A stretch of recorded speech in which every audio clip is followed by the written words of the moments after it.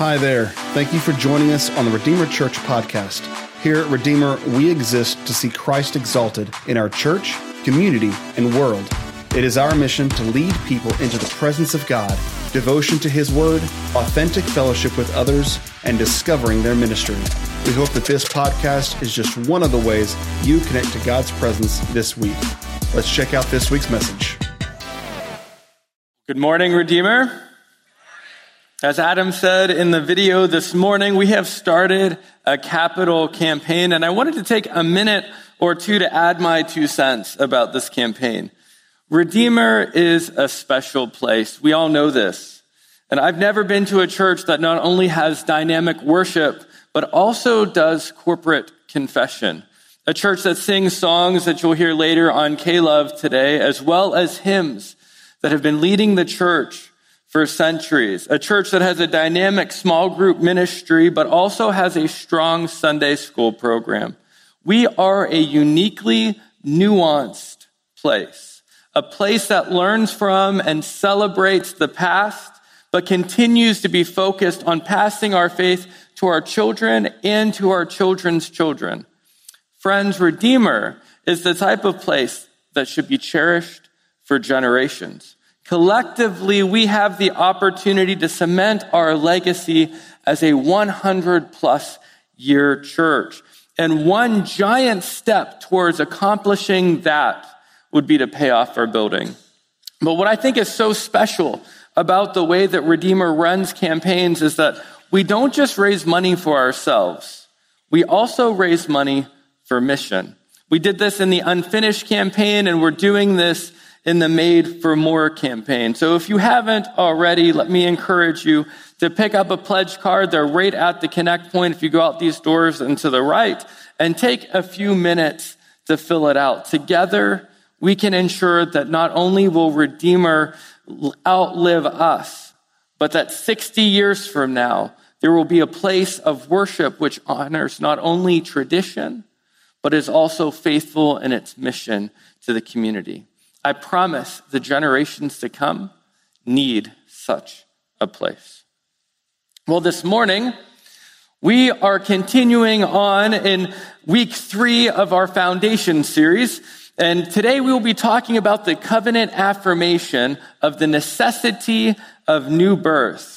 The language of new birth comes to us from a conversation that Jesus has with a Pharisee by the name of Nicodemus, and that story can be found in John chapter 3, verses 1 to 18. So I'm going to invite you to turn there in your Bible or your Bible app. And as you're finding the story, let me provide a little bit of context. By this point in the book of John, John has already offered a brilliant introduction of who Jesus is, saying, "In the beginning was the Word, and the Word was with God, and the Word was God. He was with God in the beginning, and through Him everything was made. We have seen His glory, the glory of the one and only Son, who came from the Father, full of grace and truth." In John 2, John the Baptist testifies about Jesus, calling him the Son of God. Then Jesus performs his first miracle by turning water into wine. And later he flips over some tables in the temple because of all of the corruption he sees. Don't worry. These two events are clearly separated by a few days. The one does not cause the other. Some of y'all are going to think about that for a while and you'll come back to me. It was several days after the wedding. Now, a religious leader by the name of Nicodemus comes to talk to Jesus in the shadows of the night. I'll read the story for us. It's John chapter 3, verses 1 to 18. Now there was a Pharisee, a man named Nicodemus, who was a member of the Jewish ruling council. He came to Jesus at night and said, "Rabbi, we know that you are a teacher who has come from God. For no one could perform the signs you are doing if God were not with him." Jesus replied, "Very truly, I tell you, no one can see the kingdom of God unless they are born again." "How can someone be born when they are old?" Nicodemus asked. "Surely they cannot enter a second time into their mother's womb to be born." Jesus answered, "Very truly, I tell you, no one can enter the kingdom of God unless if they are born of water and the Spirit. Flesh gives birth to flesh, but Spirit gives birth to spirit. You should not be surprised at my saying, you must be born again.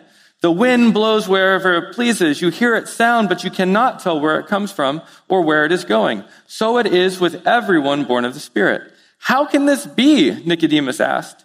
You are Israel's teacher, said Jesus, and do you not understand these things? Very truly, I tell you, we speak of what we know and we testify to what we have seen. But still you people do not accept our testimony. I have spoken to you of earthly things and you do not believe.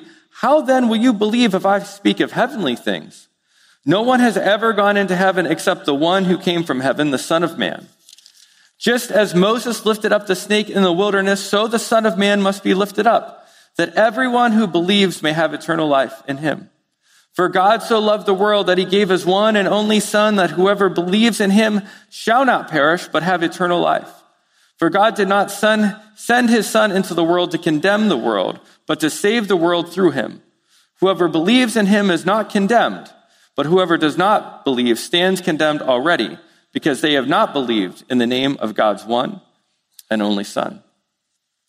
So let's talk about some of the dynamics of this conversation for a couple of minutes. First, Nicodemus is clearly intrigued by Jesus. And he highlights the fact that Jesus is doing something special. He's doing something unique, and that God must be the one empowering his ministry. It's the only thing that makes sense to Nicodemus. Normal people don't do the sorts of things that Jesus was doing. Nevertheless, Nicodemus still does not want to be associated with Jesus. So he goes to Jesus in the covering of night to have this conversation. And right after Nicodemus compliments Jesus, Jesus redirects the whole conversation. So here's what Nicodemus said. Listen again. We know you are a teacher who comes from God, for no one could perform the signs you do if God were not with him. And here Jesus takes a hard right turn. Jesus says this, no one can see the kingdom of God unless if they are born again. Unless if they are born again. New birth. That's such a perplexing and abstract statement, isn't it? Nicodemus is clearly confused by it. He asked Jesus in the conversation twice, how can this happen? But I also think that if we're honest, it's confusing and perplexing to us too. And did you notice, we read through 18 verses there, and Jesus never directly answers Nicodemus's question. Maybe in the course of the real conversation that Jesus has with Nicodemus, he does. And John just didn't record for us exactly how Jesus went into detail. In any case, to elaborate on the story, John, who's recording this stuff for us, gives us one of the most popular verses perhaps in all of the Bible, saying, for God so loved the world that he gave his one and only Son, that whoever believes in him shall not perish, but have eternal life. So using John 3:16, let's answer Nicodemus's question together. How can a person experience new birth? It's a 3-step process, of course. I would have it no other way. There are 3 steps. Experiencing God's love, love God back, love your neighbor. Experience God's love, love God back, love your neighbor. These first 2 steps are really what's crucial or critical to new birth. And this last step is kind of the litmus test, or our understanding, or our way to know that we truly have been born again, or experiencing new birth. So let's look at experiencing God's love a little bit closer. I don't think that it's an accident that when John provides commentary to this conversation Nicodemus has with Jesus, that he focuses on, for God so loved the world, that John focuses on this language of love. I really believe that God's love is the most important part of answering Nicodemus's question. And about 8 years ago, I was in a ministry context that was pretty toxic. I was also in seminary full-time while I was working full-time. In case you're wondering, it's not really a good plan. It's not done a lot, and there's a reason for that. And I was experiencing burnout.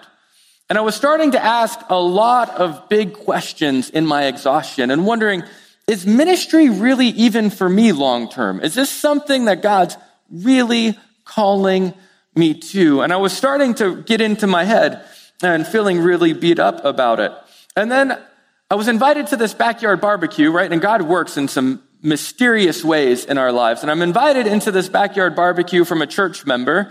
And we go, and she has invited someone who is doing tree work in their backyard. And for whatever reason, he felt compelled that he needs to go to this barbecue. And so he goes too. And I remember we're about an hour or so in, and I'm sitting on a bench outside in the back, and this guy that I don't know walks up to me and sits down. And he tells me, I've been wrestling with coming over to talk to you for about an hour. I feel like God has something he wants me to tell you. And if you knew anything about my background, you'd know there's some suspicion already in me. And I think immediately, all right, here we go. This should be interesting. Let's see what happens from here. And then the next thing, it's like he had this capacity to peer into my soul, which was just so haunting. And he said, I get the sense that you are really discouraged, like you want to quit. He said, I don't know what you do for a living, and I don't know if any of this is making sense to you or not. And I said, yeah, kind of tracking. I'm with you. And then I'm intrigued, right? Because I'm going, what is it that you have for me? Because you're speaking into my life in such a way that anytime somebody else has said, God has this message for you, it's never worked out quite like this. And so he sits down and he speaks to me some of the most beautiful words I've ever heard. And he says, God has told me to tell you that he loves you. He loves you. Not because of the things that you do, not because of how hard you're trying, but because he's your son. He loves you. And maybe you're going through something this morning that's pretty challenging or difficult. Maybe you feel spiritually dry or just beat up. Maybe you feel really far away from God for some reason. Can I just be that person for you this morning? Can I tell you that God loves you? He loves you. Not because of what you can do for him, not because of your capacity, but because you are his child, that he formed you intimately, and we'll get to that in a minute, but because of who you are, he loves you. And let me share some scriptures with you this morning that make me absolutely certain of this truth. First, the Bible says that you were created in God's image. This is what it says in Genesis 1:26. Then God said, let us make mankind in our image, in our likeness, so that they may rule over the fish in the sea and the birds in the air, over the livestock and all the wild animals, and over all the creatures that move along the ground. God is pretty creative, wouldn't you say? God is pretty creative, wouldn't you say? Perfect. Thanks for not making me sound like a broken record there. He's pretty creative. Yet instead of making his masterpiece creation, the thing around which he is most proud, something very fascinating and unique, like a platypus. Have y'all ever seen one of these things? It's like the compilation of 1 million different body parts put on one animal. He doesn't do that with humans. We are the only thing fashioned like something else. Did God run out of creativity? I don't think so. Did he get tired? Was he overwhelmed? I don't think so. So what happened here? Well, he made you like him because he wanted to clothe you in the most beautiful way that he knew how. And that was to make something like himself, to make you in his image. Psalm 139 tells us that he knit us together in our mother's womb, in that secret place. He was intimately involved in this process. It does not happen by accident. So much so that Luke 12 tells us that the very hairs on our head are numbered. It's not that he knows the amount of hairs that we have. They're numbered. So he knows when hair number 1,312 has fallen to the ground. He knows you this well. And if we ever find ourselves lost in life, here's what God's promised us in Ezekiel 34. These are powerful words. They hit me like a freight train when I read them. For this is what the sovereign Lord says, I myself will search for my sheep and look after them. As a shepherd looks after his scattered flock when he is with them, so I will look after my sheep. I will rescue them from places where they were scattered on a day of clouds and darkness. I myself will tend my sheep and have them lie down, declares the Lord. I will search for the lost and bring back the strays. I will bind up the injured and strengthen the weak. And if all of that is not proof enough, you can cycle back to John 3:16 and realize that God loved you so much that he did not even withhold his only son from you so that you could draw nearer to him. That is an amazing love. Friends, you are loved more than you could ever fathom or imagine by the most important being in the universe. Now, I have a question for you. When you love something, what do you want in return? What do you want in return? You want to be loved back, right? You want that love to return. And that's to be our response to God's love, to love God back. Another question for you. Did you know that Jesus cares more about your heart than he does about your actions? Did you know this? He cares more about your heart than he does about your actions. He's not expecting you to be perfect. You can't be. And he has already solved our imperfection problem in Christ. He's not expecting you to be perfect. When I was a youth pastor, I couldn't tell you the amount of conversations that I had with parents wanting me to fix their child's behavior.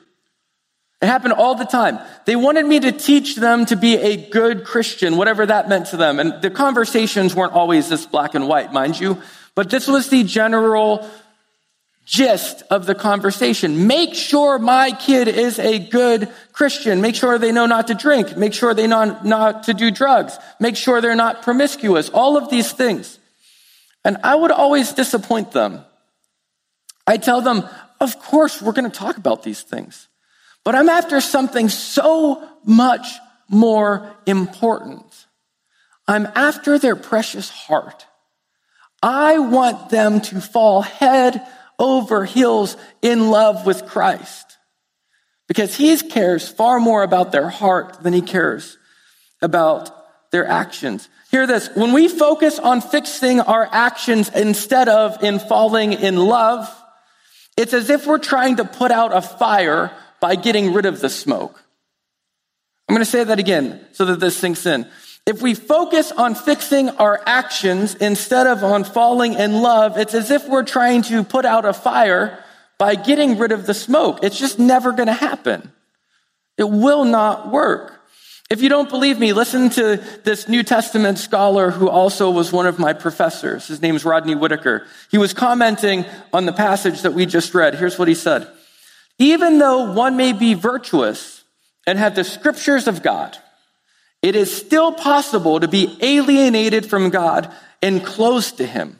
No matter how good their deeds appeared to be, these deeds separated them from God.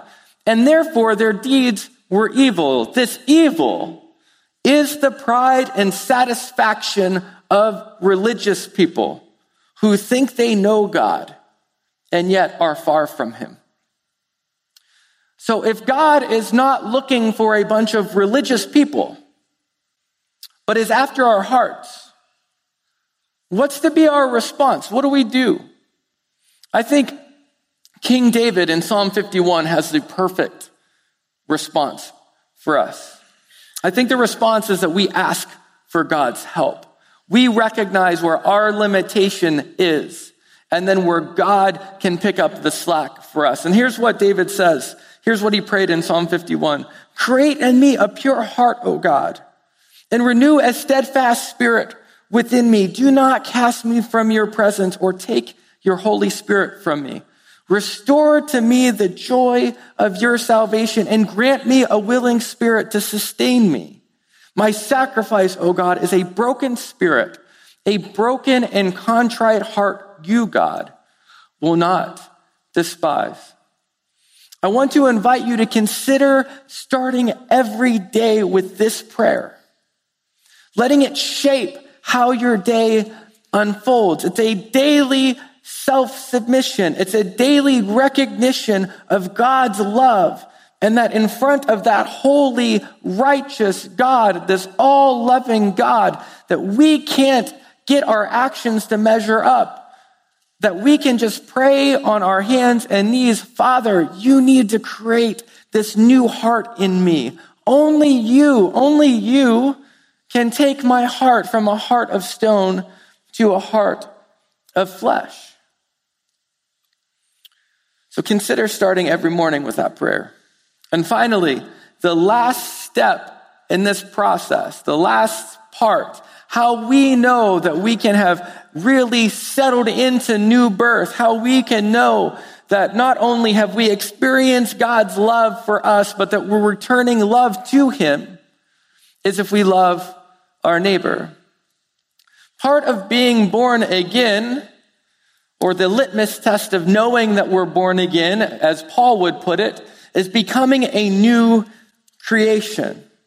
In other words, we become far less preoccupied with ourselves and far more preoccupied with others.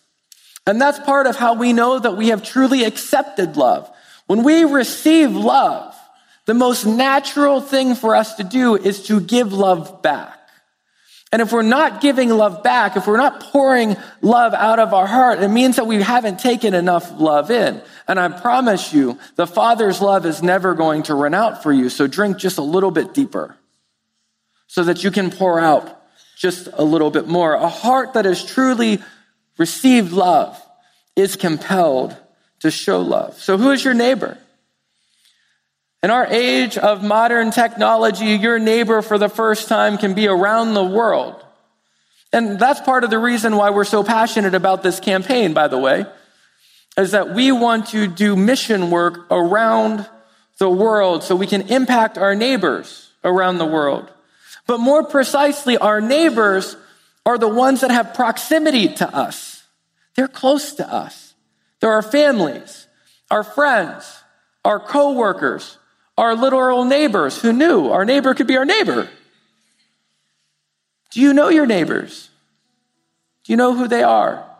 It's a fantastic starting place. This morning, I invite you to think about how God is calling you to love on your neighbor. And which neighbor? And today, to start developing some steps before you leave this morning that you're taking from here and to pour out on your neighbor. And that first step realistically could be as easy as this: getting your love bank filled up by God's endless streams of love. Maybe you're running on empty today. Maybe you're feeling far from him. Maybe you're tired and you just don't have enough. Then step one is hooking up, syncing up with that beautiful advocate, the Holy Spirit, and sitting down with God's word and some contemplative prayer and just being refilled by the endless stream of love that is your Creator. Let's close in prayer. Oh, holy God, just, righteous, and true, we stand in awe that despite our sin, despite our imperfections, despite our warring against you, despite our running away from you, despite our lack of acknowledging you, you have known all of this. You've seen it all. You stand outside of time. You're not surprised by our actions. And because of that, we're never disappointing you. We don't have to run. We don't have to hide. We don't have to cover ourselves up. Lord, help us to run back into your loving embrace and to experience a newness of this love, which has really been there since the very beginning. Lord, move in us in such a way that we are so compelled to run into your arms and to tell everybody about it, because it's the best thing that's ever happened to us. In Jesus' name, amen. Once again, thank you for listening to the Redeemer Church podcast. To stay connected to all that God is doing here at Redeemer, visit our website at redeemertulsa.org or connect with us on Facebook, Instagram, and Twitter. Have a blessed week.